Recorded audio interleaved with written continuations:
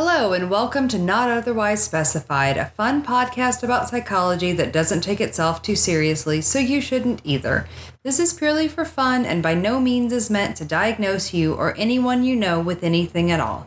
So just sit back and enjoy the banter, don't worry about the oversimplifications, and get mentally intrigued.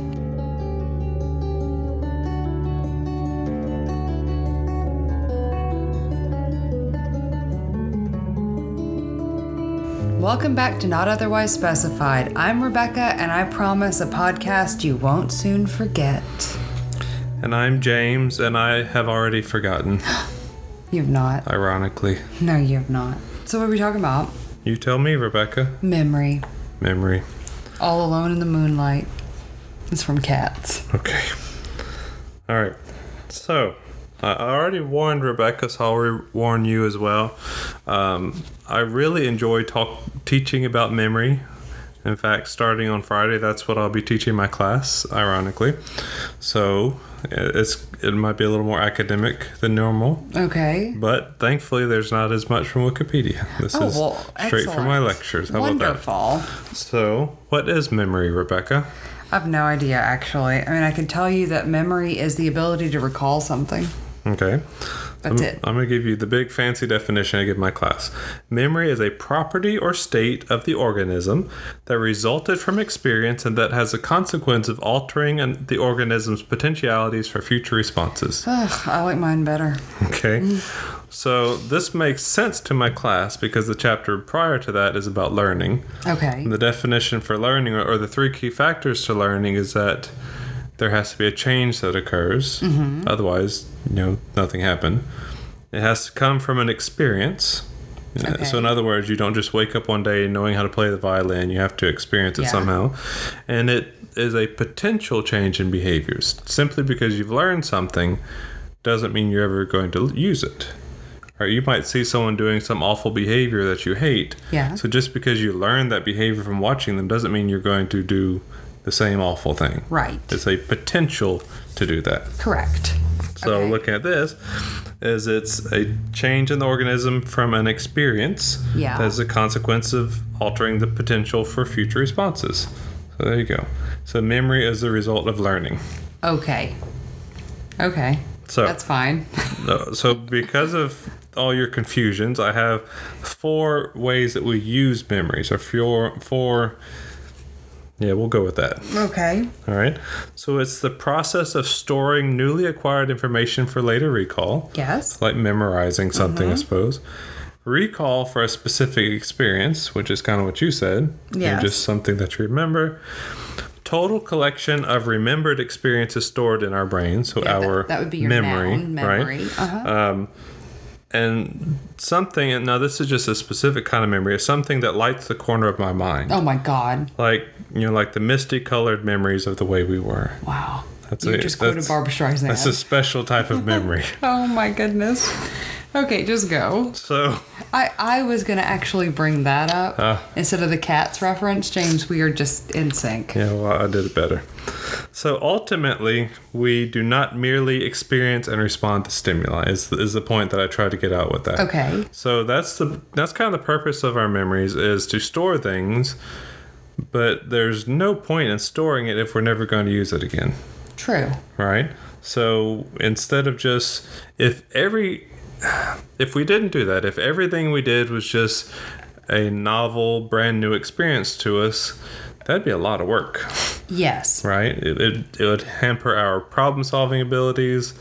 It would make everything take way longer than it needs to. So our memories kind of help us to engage in things rather than just randomly responding. Yeah, our life would definitely not be as rich and fulfilling without memories. Right. If we want to get all glurgy about it. So the main model of memory that is used, do you remember what that's called? No. From a long, long time ago? No. The information processing model. Okay. Do you know what that is? No. Well, good. I get to teach you. Again. So this is a 3-part thing. All right? Okay. So it's encoding, which is the process of perceiving information. So, before that's that experience that we talked about, you don't just magically have that information. You have to perceive it somehow. Yes. Okay. And then after we perceive it, the encoding process is when we organize it somehow. We make it meaningful or categorize somehow to where it makes sense to us, and then that kind of helps with storage and recall and all later, which are the other two. So we have storage, which is just when you store that encoded material for later use. Okay. Right, so like stashing those memories away. And then retrieval is when you use it. Going back and getting them. Right. Okay. So, for instance, I have memorized lots of things in my life. Okay. All the words to Baby Got Back. Okay. Very useful skill. Ice Baby. All right. I never use them. So why have I remembered them? But you have the potential to use them. I do. Every time I play them on the radio, I sing every word to you. Okay, so we're going to come back to that idea. Maybe not those songs in particular, but yes.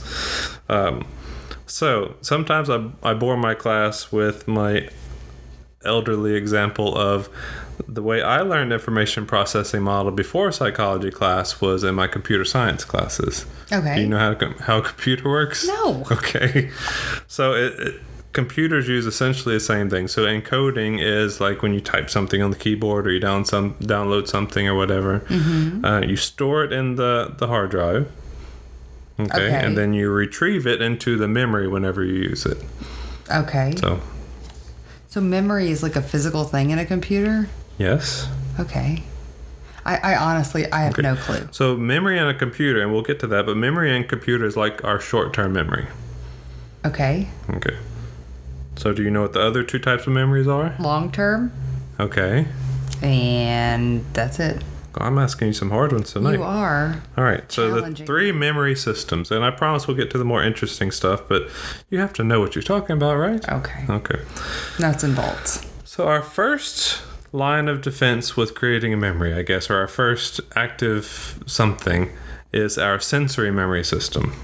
Okay. Okay, so I mean, that makes sense. If we have to perceive something in the first place, we have to sense how do we perceive it? Our senses. With our senses, right?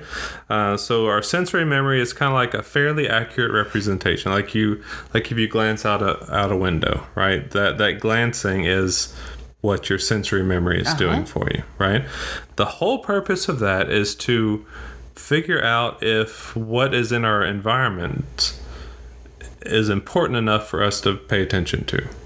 Okay. Because think about throughout our day, we're like bombarded with all the sensory information, sight, sounds, smells, all these different things.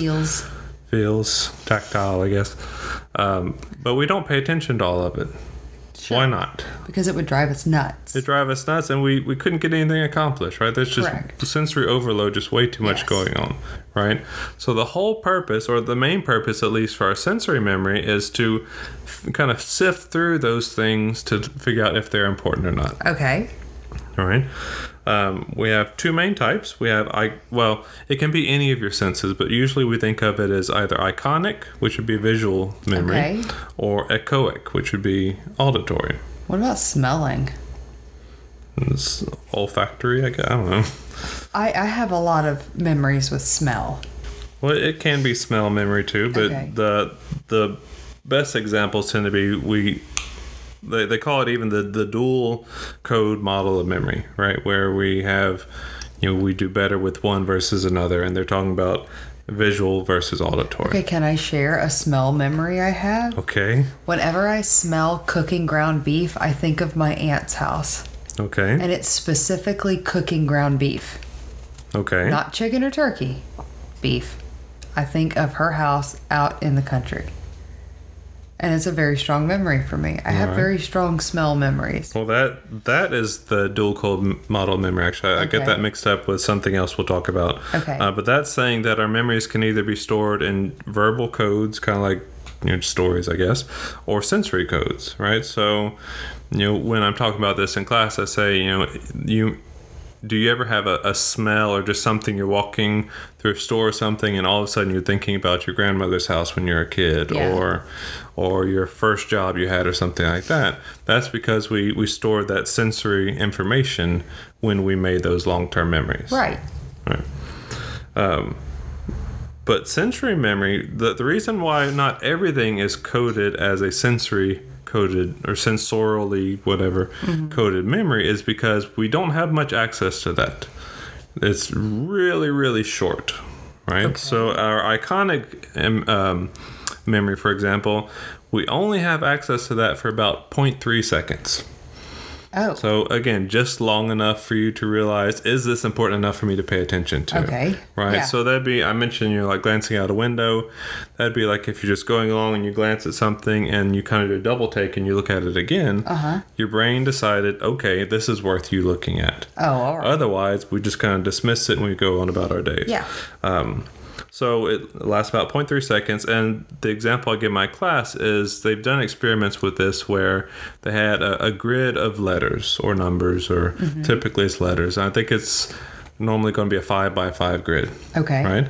And they don't spell anything. It's just random lettering. And what they do is they ask people to monitor that or stare at that, I suppose, for a couple seconds. And then you have to repeat back as many letters as you can before you forget it. Okay. Right. What they found is that most people could get through maybe 4 or 5 letters, and then they just start mixing everything up. And what they found is that they were, instead of actually remembering it because they didn't have a chance to rehearse it and practice it, it was almost like they were just reading off of a picture. Right. So the most accurate ones that were recalled were the first few in that first row because they still had that iconic image in their head. So they just kind of read off of that. All right. Right.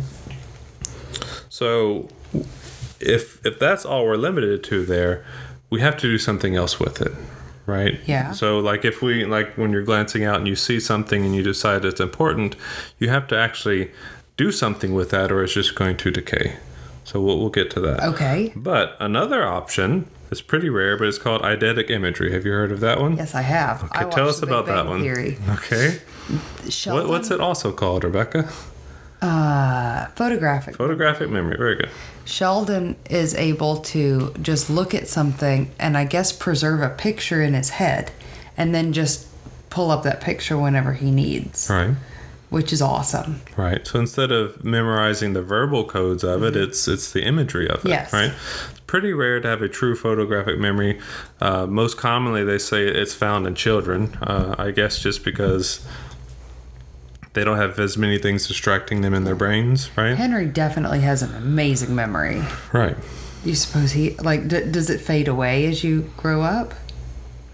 Usually. Okay. Right. That's too bad.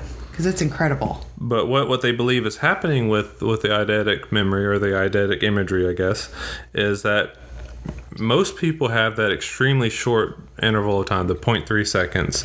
But people with a photographic memory can store that same iconic image in their brains for up to a couple minutes. All right, so they have tremendously more rehearsal, more chance to just let it sink in. Yeah. So it's very likely that that's going to be stored in that way rather than the verbal codes, right?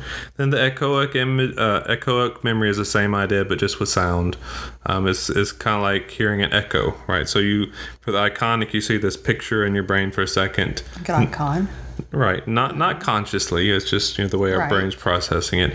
The echoic memory would be more like an echo in your brain. Yeah. Right. It's kind of like that what phenomenon, right? So have you ever been in a restaurant or coffee shop or just amongst other people, you're doing your own thing, looking at Facebook, not paying any attention, then all of a sudden you say, "Wait, what were you talking about?" Like even if we're not paying attention to it, our brain is likely still filtering through that for importance. Oh my goodness. So whenever something, maybe our name comes up or a name of a loved one or something we're interested in, our brain kind of gets triggered to... Or someone says our name. Right. Yeah. Our brains get triggered to pay attention to that. Okay. Right. This one lasts 2 seconds, right? So we still don't... much longer than... Right. We have hardly any time with it, but it's tremendously longer than iconic. Which is why with the modality effect, we tend to recall things better that we hear rather than that we see. Okay. Depending on the person. Some people do better with visual learning. Some people do better with auditory learning. But typically, we're going to recall something better that we hear because we have longer to rehearse it. Okay, yeah. Right? Yeah. Make sense so far? Yep. All right. So the thing we have to do if we want to keep it, so our brain decided through our ears or our nose or eyes or whatever, okay, something is intriguing here, maybe we need to pay attention to it, then it gets transferred over to our short-term memory. Okay. Okay. What do you think of with short-term memory? Dory. Okay. What happened to poor Dory? Well, she had no short-term memory. Right. She had short-term memory issues. Right. And so she could only hold memories or certain memories in her brain for a short time. Right. And then they were gone.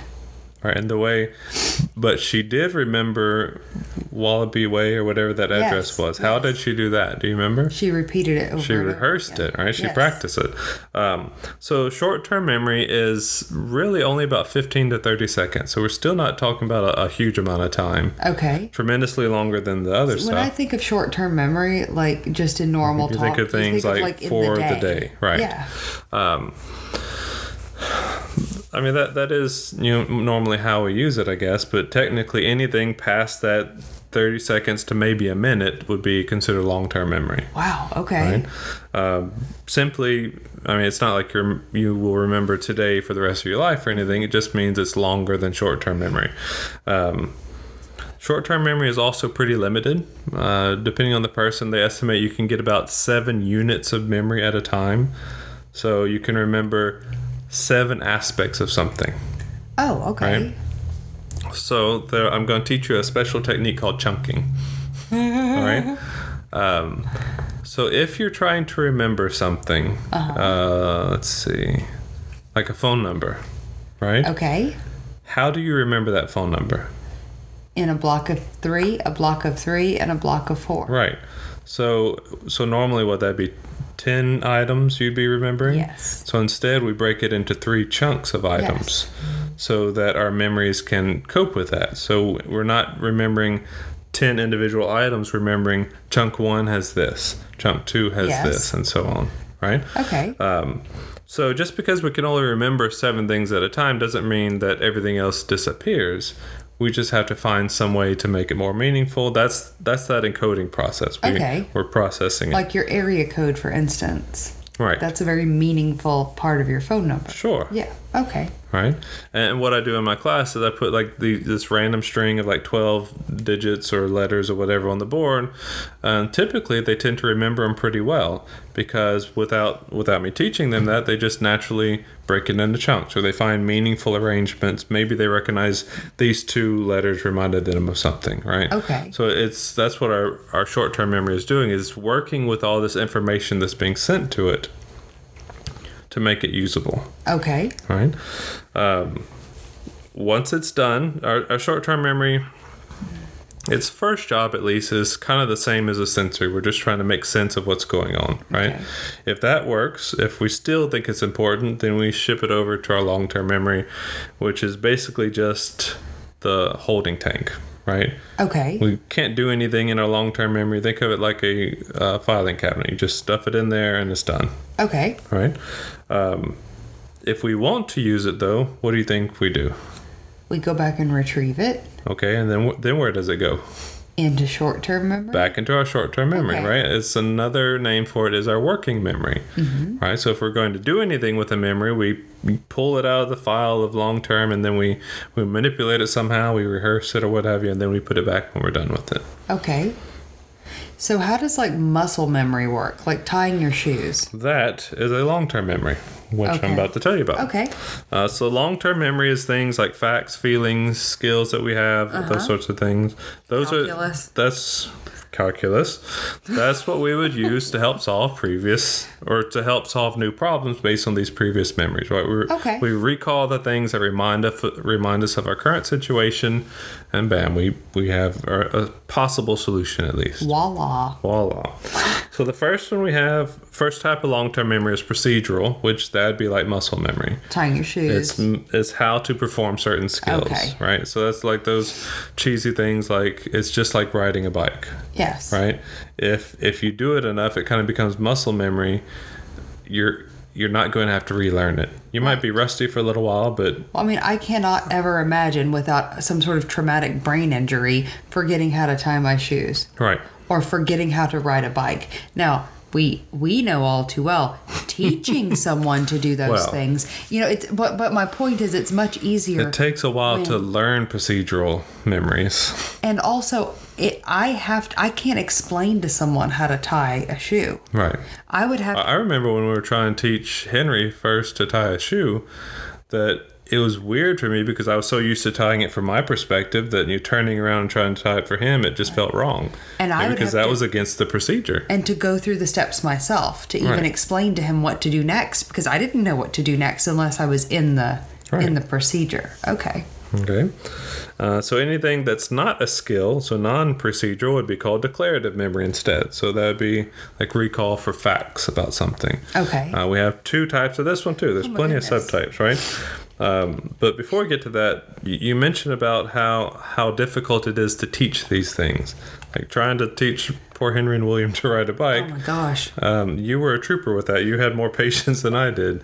And that was not a lot. But the declarative memories we tend to learn a lot quicker. Right? We can create a memory about a fact a lot quicker than we can create a memory about a procedure, Okay. right? So Yes. like I could tell, like I told you a minute ago, the definition for memory, and you probably don't remember it because it was long and confusing, but Had a lot of you words. could read it a few times and you know it a lot quicker than it took you to learn play piano or Correct. something, right? However, the declarative memories are much less permanent. Oh. Because, I mean, think about it, with the procedural memory, you're having to repeat that procedure over and over and over again, which that's going to cement it in there pretty well. If you remember something pretty quickly with declarative memory, you didn't have to try very hard. Yeah, that is the practicing for your math test over several weeks and doing your homework and asking questions and practicing the problems and cramming the night before the test. Which one works Seems like better, you've discussed this James? before. Oh my goodness, have I discussed it? So declarative memories, we have the two subtype. We have episodic memories, which that's more of like memories about ourselves. So like if I asked you, what did you do at work today? You would describe back to me your autobiographical memory, Okay. right? Typically they're pretty chronological, right? We might mix up, tiny details here or there, but for the most part we remember them in a chronological manner.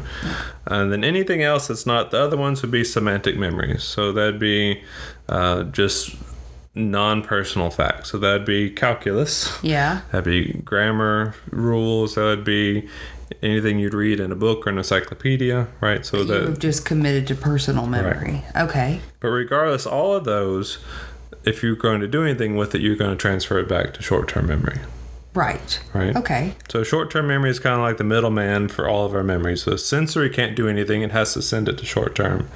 Long-term can't do anything, it has to send it back to short-term. So that's where all the work happens. So we could relate it to long-term memory is like backstage, and short-term memory is like the wings, like waiting in the wings, right?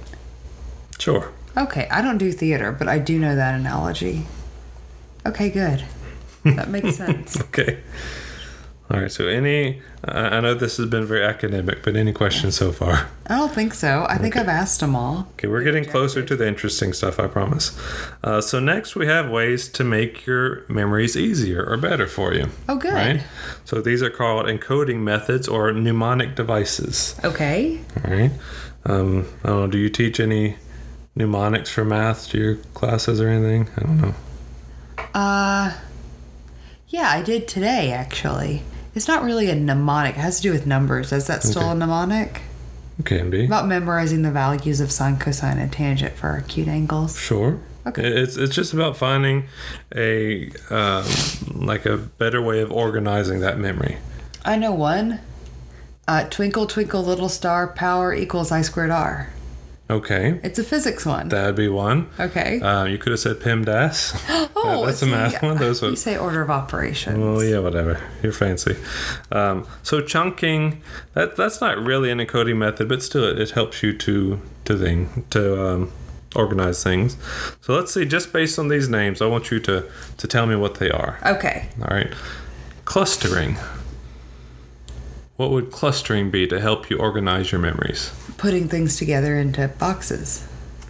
Close enough. You Okay. kind of categorize things, right? So it's like if you had... So again, remember we can only store like 7 items in our memory at a time. Yeah. let's say you had to go to the grocery store and buy 15 items. Yes. And for some weird reason, you don't have your phone, you don't have anything you can write it on. So you're just like rehearsing and rehearsing and rehearsing. Yes. You're probably going to forget something. Uh-huh. Right? So you can cluster it instead into meaningful groups. So you need these 3 dairy items and Yes. these 2 vegetables and so on to I've shrink done it that. down. Yeah. Right. Or if it's a place you're familiar with, you might think, well, I need these things on aisle 1, these things on aisle 2, and so on. You could do that at Office Yeah, Max. I probably could. Can we talk about that? And your memory of every item on every aisle at Office Max? I think that is more muscle memory than anything because I did it so often. How about this one? The method of loci. I have no idea. Okay. A loci, like... No, LOCI. Loci. Oh, like a locus. Yes. Like where things... Like... a locus is an area. Right. So where things are in an area? Right. Okay. Yay. Right. Look Which at me. makes sense, but the memory version of it is a little bit odd. So it has 3 other names. It's also called Memory Journey, Memory Palace, or Mind Palace. Oh, Sherlock. What do you know about a Mind Palace, Rebecca? Sherlock. Oh, How does he use his Mind Palace? He goes into his little mind palace, and everything is... It's almost like he goes into a little house in his mind. Right. And everything different is things, there. right? And different aspects of that house or palace, I guess, trigger a memory or trigger something to help him solve crimes, I guess. On a right? related note, House did the same thing, right? Yeah. Yeah. I mean, House is I don't Sherlock. think I don't think he called it that, but Yeah. yeah. So basically, what you're doing is you're memorizing a layout for something. Okay. Which, well, that's what you base it off of. So it has to be something you're very familiar with. So like if you drive the same route to work every day, right? You're pretty familiar with that route, and you might recognize different landmarks, or the loci is what they called it in these different places. And what you do if you have a list to remember things, you kind of walk through in your brain this layout, right? So you walk through in your brain, I pass this road, then this road, and then there's this park bench and all these things, and you associate one of the things you need to remember with each of these locations. Okay. Right? So let's say every day you go to work, you pass by a park that has a bench, then a water fountain, and a big tree, right? Okay. And you need to remember various food things. You could imagine seeing a chicken sitting on the park bench, and then a can of beans is swimming in the fountain or something, right? So it's not usually that ridiculous, but you're associating things with that layout. Is this things that like normal people typically do? Probably in a more normal way than I just described. Okay. But the idea is you're very familiar with that locus. You're very familiar with that location. So if you can remember that location, you can use that to help you remember other things. Okay. Right. How about this one? Narrative story. What do you think that is? Well, it's a story. Okay. How could that help you with your memory? You could just think of your memory as a story, Right. I guess. So if we're sticking with that same list of grocery items, you could make up a story about how the chicken was punching the can of beans, and you can get crazy with it. It doesn't have to make sense, and in fact, the more ridiculous it is, the more novel it is, the more likely you are to remember it. Well, this is kind of like would this be like reconstructing a memory? Yes. We'll go and talk about that, but this would be more like reorganizing a memory to where it's more obvious to recall, I guess, right? You're making it more vivid. That's what I was thinking of, right? So there was a study in 1969 by Bauer and Clark, where they had 2 groups of people who had to remember a certain set of items, right? One group was told to just rehearse it any way they want to. They were the control group. Then a second group, they had to turn it into a narrative story. They wanted to see how effective it was. What they found after, I think they did 1 week follow-up, 1 month follow-up, and then 3 months or something along those lines. The group that was the control group that didn't do anything special, they remembered about 14% of the items at the end of the story. The group that did the narrative story remembered 94% of the items. Oh. So again, it's very vivid and it helps with that recall. Okay. What about... Go ahead. No, it's okay. What about acrostics? What are those? Aw, we used to make those in middle school. All right. That's where you would make the first or each letter of a word. Like, for instance, Rebecca, R would be like radiant, and E would be energetic, and B would be beautiful, etc. Right, and the memory version though is making it more into like a sentence, right? So, Okay. So that was just taking the letters to create something. This would be, well, you took piano, you probably know every good boy does fine. Yeah. Right. So the first letter of each word is meant to trigger something else. Also, good boys do fine always. Okay, is that the others? That's the bass clef. Okay. The lines on the bass clef. All right. And just for completion, the spaces on the bass clef are A, C, E, G. All Cajuns eat gumbo. And Nice. the spaces in the treble clef spell face. So now Awesome. you all know you can read music. Go ahead. Awesome. How about acronyms, Rebecca? What are those? An acronym is... Oh my God, James, what's an acronym? PEMDAS. Okay, yes, it's where Roy G. Biv. it's where I couldn't think of it. I guess my dear. long-term memory is malfunctioning. Oh no, we're about to learn how to test that. It's where you take the first letter of a list and you make it into a word. Right. Like you take the first letters and create a word out of them. Right. Like PEMDAS. Called Order of Operations. All right. Okay. So we go through all these things to try to make it better, but if we didn't encode well, right, if we just screwed something up in this process, it's going to be hard for us to recall it because it just wasn't organized well. Yes. And all that.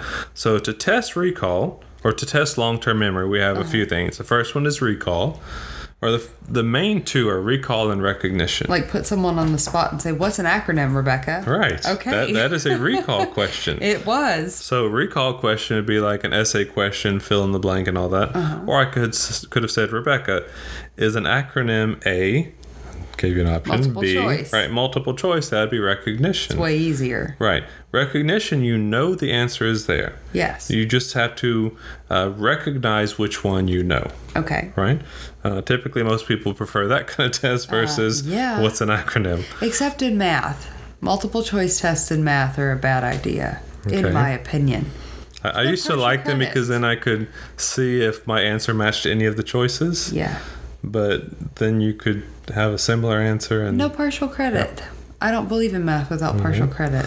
so the other two ways of testing long-term memory are a little more labor intensive. So the next one would be called relearning.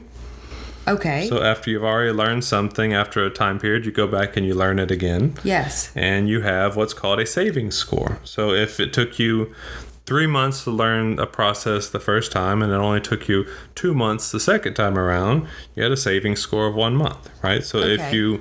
if you learn it quicker than you did in the first place, then your long-term memory worked. Right? Okay. Well, yeah, hopefully that would be the case. Right. Then finally, we have overlearning. Right. So after you've learned something, you just keep on learning it. So if you think you know something for a test, keep studying anyway. Right. Because the more you rehearse it, just like doing the procedural stuff, the more you rehearse it, the less likely you are for that memory to decay. True. Right? Yes. Because you've practiced it more often. Well, and I know I can speak from experience, and our children probably too. I took French class for 13 years, at least. And I practiced French every school day of my life for 13 years. And I still know French words. I mean, and I can kind of speak it. Not, not great. But my vocabulary is still there. Yeah. I amaze myself sometimes that I remember the French word for things. You have to sit and actively remember it sometimes. Yes. And do you know what I do? Like what I tell the boys to do. Picture the thing in your head and the French word will come to you. Don't try to translate it. Picture the thing in your head. It's very strange. But Very So memories cool. are strange. They Would you like are. to hear how strange they I are? would. So memories are also a dynamic process. Yes. It means Meaning they can get change. screwed up and changed. Yes. Right? This is what you wanted to learn about, Yes, right? it is. Okay, so I told you we'd get to your fun stuff. So these are all technically different categories, but they all bleed in together. So we'll go with that.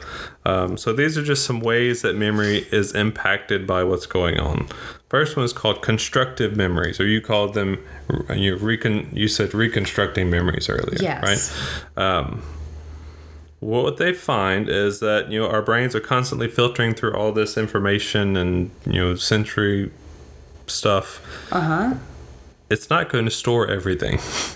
It stores the meaningful bits, right? What the Yes. parts that actually matter, our brain tucks away, and then when we recall, we pull out those meaningful parts. Yes. Right? But when we are remembering something, like if we're telling a story or recounting something that happened earlier in the day, we tend to be more of reconstructing what happened rather than, verbatim repeating back the exact memory. Not for the purpose of lying, right? Right. It's just we might say what we think happened logically.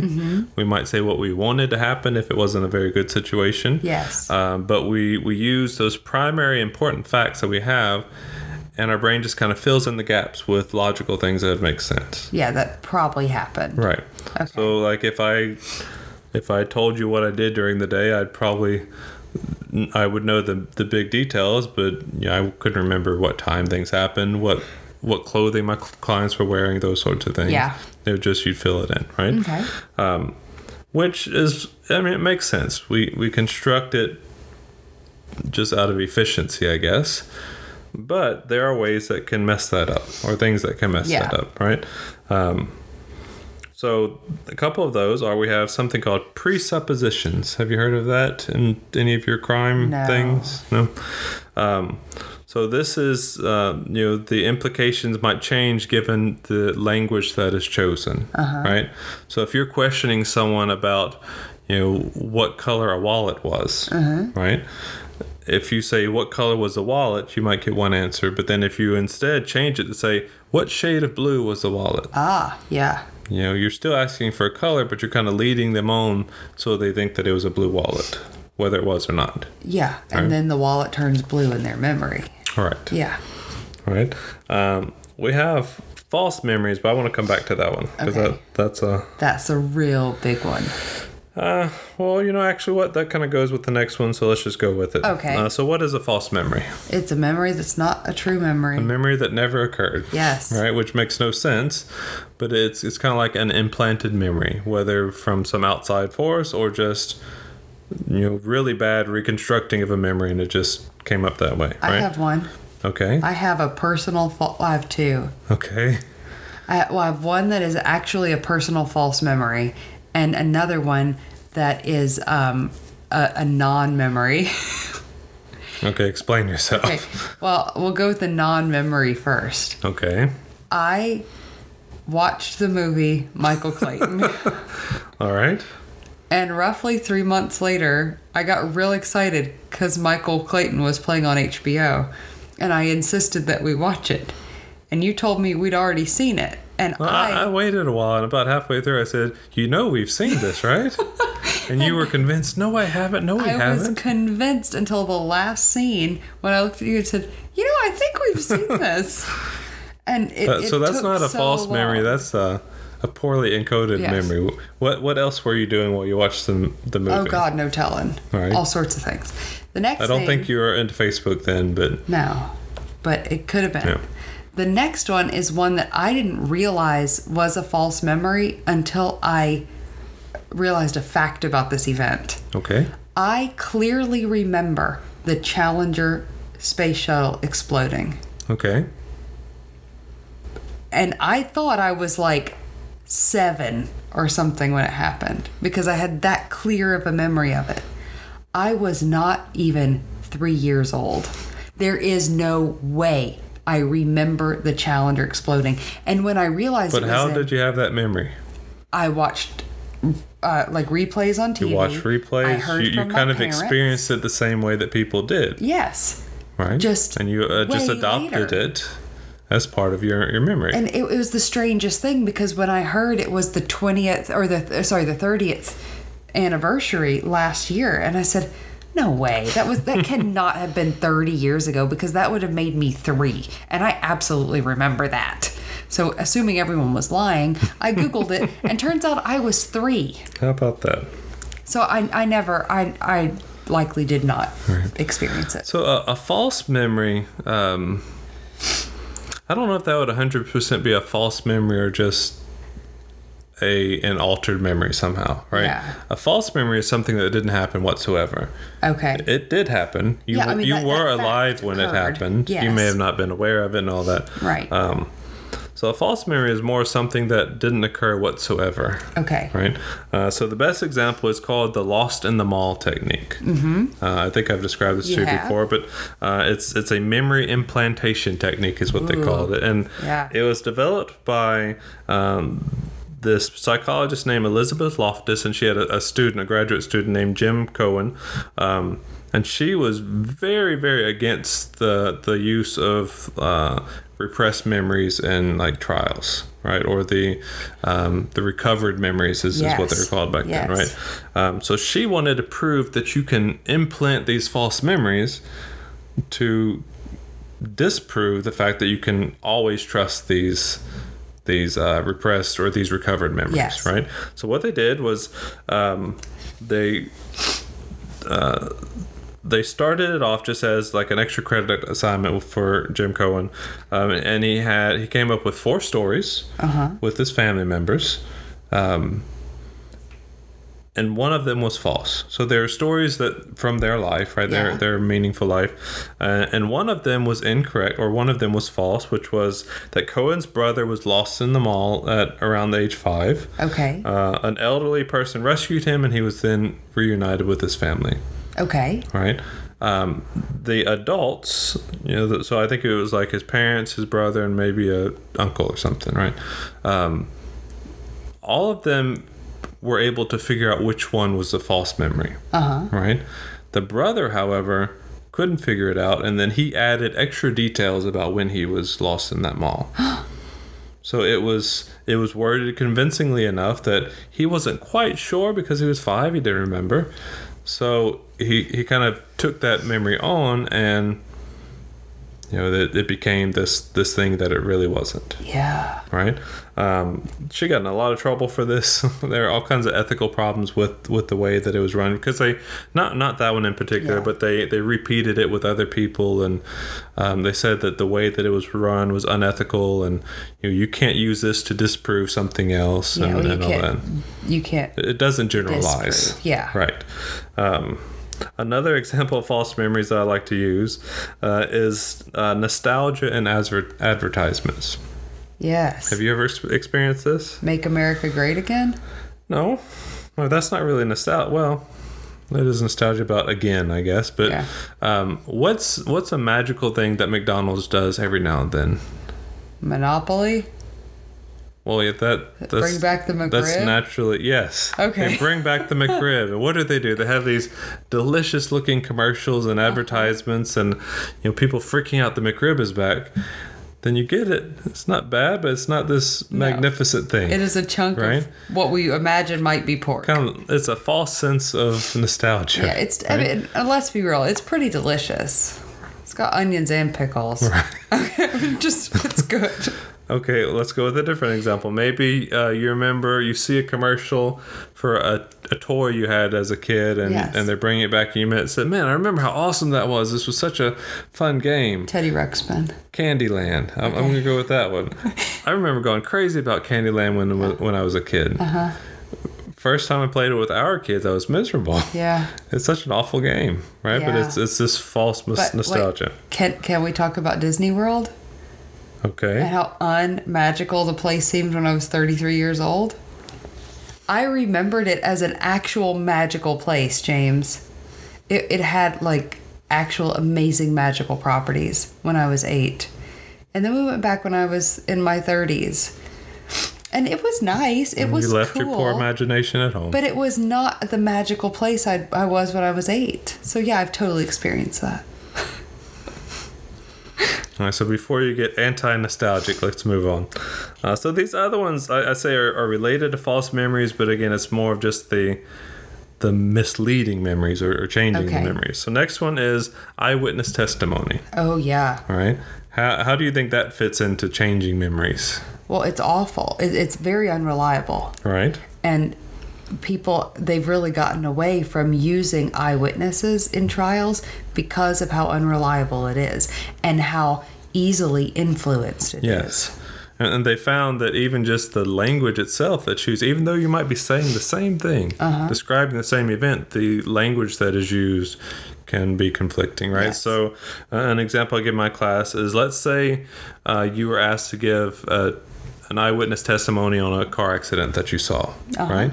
And you were to say, so this is how I present it.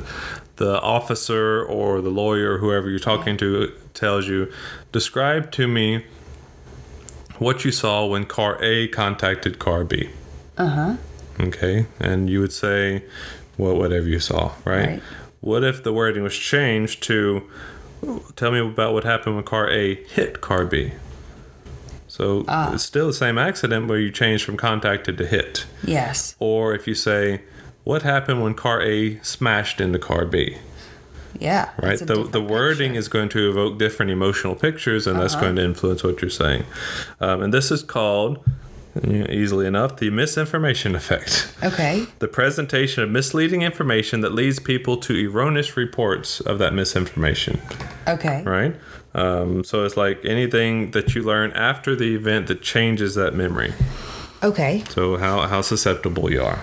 Right? Right. So there are a few things that add to that. Time from the episode. The further away you get, the more easily, memory it is. Right? The more susceptible you are. The source reliability, right? So if you perceive this person as an authority figure, like a cop is interviewing you, or a judge is asking you questions, you might be more likely to bend to that than if your friend down the street is talking to you, right? The amount of discussion or rehearsal you've had. So if a lot of people are talking about it, that's going to influence you. Yeah. Your state of mind when it happened. If you're drunk, probably don't ask that person about what they saw. Yes, definitely. Right? And then leading questions, obviously. Kind of like what we said earlier is, what shade of blue was the wallet? Right? Yes. That's a leading question. So you said you had some memory stuff you wanted to add to this. Have I gotten to that yet, or? Yeah, well, it was the Challenger and Michael Clayton. Okay. That's what, and also alien abductions. But I didn't get to finish listening to that podcast this afternoon. Okay. So I'm still proud of you for doing research. Oh, thank you. I just researched personally, and it took me roughly 45 seconds. But I used memory to do it, so. There you go. There. Topical. Thank you. So a couple other dynamic things about memory. We have something called state-dependent memory. Have you heard of that one before? No. So I'll apologize now. It's an awfully long definition, but it's recall of particular events, experiences, or information. So a memory is aided by the subject being in the same context or physiological state in which the information was first encoded. So there's a few. So there you can have physical location memory. Yes. So like I tell my students, based on this idea, if you were to sit in the same chair every day in class and were to then come and sit in that chair to study and sit in that chair to take the test, that would help you to trigger your memories. Yes. Because all the sensory information that's around you, what part of the board you see and all this, those are coded, sensory-wise into that memory. Right? Or if you remember doing something but you can't remember what it was and you go back to where it was that you're doing it, it might help to trigger that memory. Like me, when I leave the kitchen to go into our bedroom, and halfway there I say, why was I going in there? Right. I go right back in the kitchen and I can remember. Then you remember. There you go. So we also have emotional state memory. Yes. So the idea behind that is if you are very calm and relaxed, like you underwent hypnosis or something when you were learning something, if you get back into that state before you perform it, you're going to be more likely to remember it. Yes. Right? Or if you are very depressed and then you get very depressed again, the idea is that you're going to be in the same brain context It'll help you to memorize, to remember again. There's some controversy with that. Apparently, there's something else called, it's something like emotion contingent memory. Okay. Or something along those lines, where you would, if you were trying to remember something or remember aspects about a situation when you were sick or depressed or something like that, you'd be more likely to remember negative aspects about it. You know, the negativity, because that's just the mindset you're in. The way 7-Up tastes. Okay, sure. Because it tastes gross. Because Right. it doesn't really taste gross, but you associate that with being sick, right? And then the final one is called drug state learning. Oh, Have you heard that one before? I've heard of it. So the idea behind that, and I preface this to my students to not ever try this. Yeah. If you get sloppy drunk while you're studying for a test, Yes. you'd remember better if you were sloppy drunk when you took the test. But would you? Well, Physiologically, would you? yes, but I have a caveat for that, right? You would remember anything you would have typically remembered when you were drunk. So right? not much. It's not a good idea. Yeah. But you might remember a little bit more because you're in that same state, right? An example that I can't remember if I saw it in one of my books or online, but this guy was delivering a package somewhere, but he was really drunk when he did it, but he couldn't remember where he put it afterwards, and it was in the wrong place. So he got drunk again, and then he remembered where it was, and he went and got it. Okay. So, same idea as, again, bad idea, but if you were to get really, really, really hyped up on caffeine while you're studying, if you have a giant cup of coffee while you take your test, it might trigger something. Okay. But you also have to weigh that with the negatives of whatever the drug is that you're taking. Might as well just study. Yeah, that'd be a better idea. So the next one I'm going to trigger you is I'm going to ask you, what was going on when you heard about 9/11? You really want to ask me that? Mm-hmm. I was a freshman in college. I was in calculus class, if I may bring up calculus for the third time in this podcast. And it was like 8:30 in the morning, and someone came in and said, a plane just flew into the World Trade Center buildings. And I thought it was a little prop plane. Turns out it wasn't. That's where I was. I was in Mickle Hall. I think it was a little later than I think it was like 10 something. Because, well, again, that's my memory of this. Because I was sitting in honor seminar, and I didn't want to be there. I was really hungry. It was right next to the cafeteria. Yeah. And I wanted it to hurry up and be done so I could go eat lunch. And then everyone got quiet, and we turned on the TV, and all that happened. Okay. Right. It was definitely earlier than that? Well, maybe it was delayed on our TVs. Probably. Because it was definitely like 8:45. But this is called flashbulb memory. Okay. Right? So it's almost like you take a snapshot of that moment in time. And if you think about it, of course, the question was what was going on. But if you think about it, the way that most people respond to that question, and it's never failed when I've asked in my class, it's describing what you were personally doing in that moment. Yes. Not so much the event that happened. How many of your students legitimately remember that? It's getting worse and worse. It's getting to where it's... It's getting to where it's more of, I was in daycare, I was in something. I wasn't born yet. Right. So I'm going to have to come up with a new example.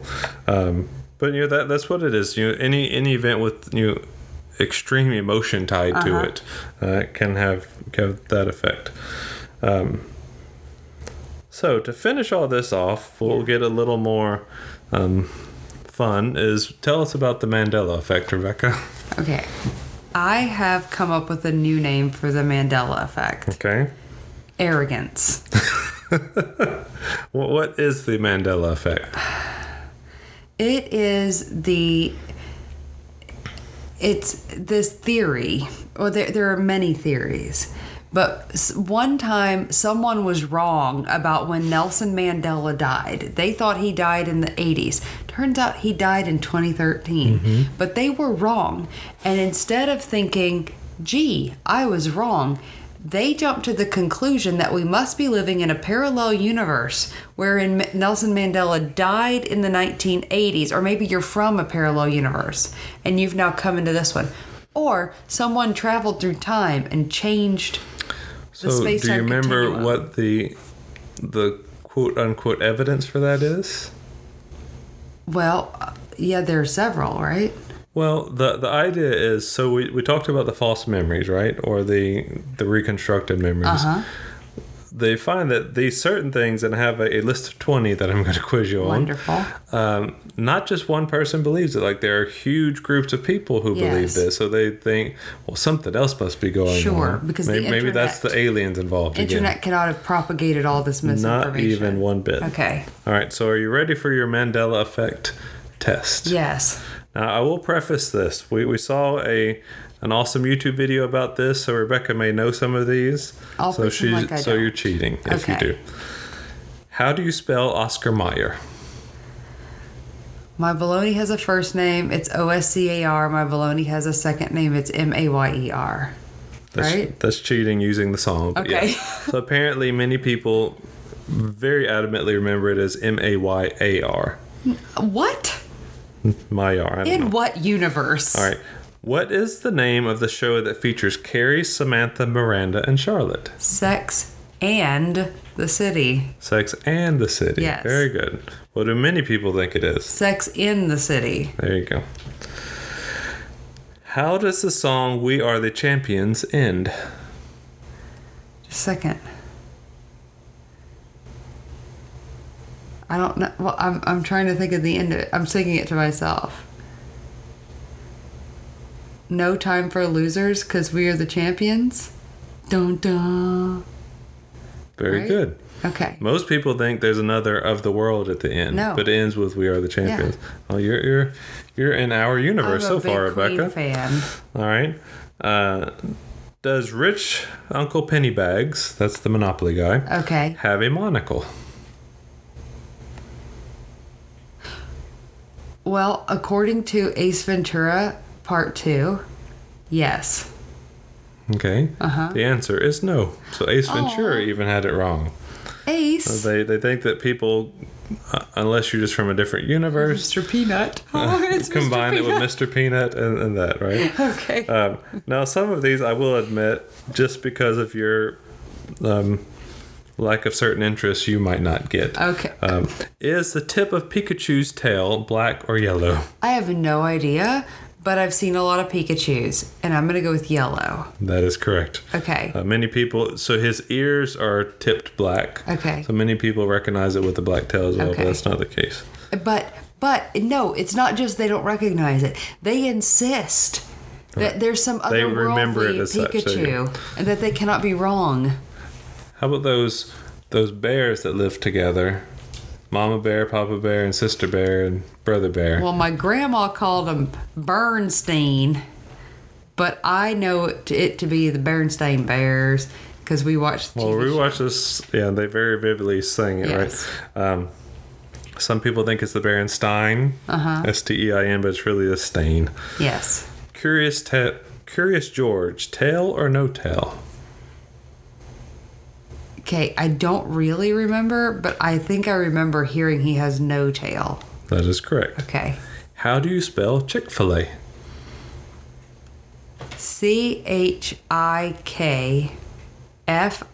CHIKFIL-A. You are wrong. Is CK? It's CK. You didn't get 100%. Aw. What does Darth Vader say to Luke about his parentage? Okay, I know this because I heard it, but I would have said, Luke, I am your father. All right. But I know there is no Luke on the front. Okay, what does it say? You remember? No, I'm your father? Very good. Okay, no, I don't actually know that. I remember that Okay, from now Good this Mythical one, Morning. this one will just be crazy if you get it right. Okay. Is C-3PO completely gold? I have no idea. Okay, the answer is no. He has a silver leg. Oh, does he? Mm-hmm. Oh, is that something you would know if you were a Star Wars fan? Oh no, most Star Wars fans, from a certain paradoxical universe, don't believe that. How does Mr. Rogers' song start? This one was on there too. Let's see if you remember. It's a beautiful day in the neighborhood? Wrong. Wait, just a second. I don't know. It's a beautiful day in this neighborhood. Okay, that's just dumb. What were we, 4? Okay, Rebecca, you watched this maybe last year with your children. I love Mr. Rogers. Is Mona Lisa smiling or frowning? You know, I think this is a subjective question. I think she has her mouth upturned a little bit, so I'd go Very with smiling. Good. Okay. Is there a dash in the word Kit Kat? I don't think so. That's correct. Okay. Did Sinbad, the lovable fella from the 90s? Yeah.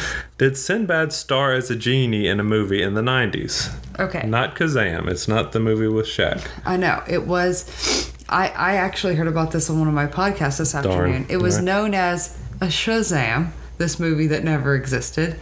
And I think College Humor actually put Sinbad into a movie or a trailer that never existed called Shazam. But no, there's no such thing. That's correct. What did Forrest Gump say about life and chocolates? Life is like a box of chocolates. Nope. What did he say? Life was like a box of chocolates. That right there, that's just an often misquoted line. Right. Or has it changed? It in has the universe? not. I was wrong. How hard is that to say? How does Hannibal Lecter greet Clarice Starling? I don't remember, but I know the famous quote is, "Hello, Clarice." So is that true? I don't know. It is not. Does he just say, Clarice? He says, "Good morning." Oh, okay. What is the movie about vampires starring Brad Pitt and Tom Cruise called? Now, I'm sure it's going to be the article, the or a. Interview with a vampire or the vampire? The Vampire. Okay. Come on, Rebecca. There were 2 vampires. Brad Pitt and Tom Cruise were both vampires. But one of them was interviewing the other, duh. Really? I don't Okay, know. I vaguely remember that. What does the evil queen in Snow White say to her mirror? Okay, I know that the quote is "Mirror, mirror on the wall," but I think it's actually "Magic mirror on the wall." The misquote is mirror, mirror. It's Okay. actually magic mirror on the wall. Who's the fairest of them all? It's not that either. Okay, what is it? It is who is the fairest one of all. Oh. There you go. 2 more. Oh, the other You're starting to struggle a bit here. No. Is Jiffy peanut butter a thing? No. Jiffy is a muffin mix. Jif is peanut butter. Go. Heard that on my And podcast today. Finally, Yes. how do you spell Fruit Loops? F-R-O-O-T Dang, you got L-O-O-P-S. I have a question for you. What is the Dharma Initiative? a bunch of numbers. 6, Yeah. 1, 6. I don't know. Oh my gosh, you remember the numbers. That's from I think Lost, the first by the one was way. 6. Don't bother. Go ahead. I'm sorry. I can't encourage people to watch So it. I have remembered all the things I know about memory. So Aw. what have I missed, Rebecca? I don't really think anything. At some point, though, I'd like to get into false confessions. It's not Okay. the same thing as a false memory. Whenever I suggested it to you, That's what you had in mind? I had in mind false confessions, and then I started to think about it, and I said, well, that's not a false memory. That's just someone being pressured and persuaded to give a false confession that they Right. know is false. So we're going to have to get into that at some point, because that's very interesting. But I found this very Maybe we can do an enlightening. episode on forensic psychology. Oh my Maybe. God. No, not a maybe. That's a yes. Okay. I didn't even remember that existed. So but- before I agree to do anything else, thank you so much for listening. Please subscribe and come back next time for more psychological hilarity. And again, this is not a substitute for actual psychological care. It was not meant to cure what mentally ails you. If you feel you need this help, please seek it out for yourself from a qualified mental health and professional in your area. Thank you. Bye.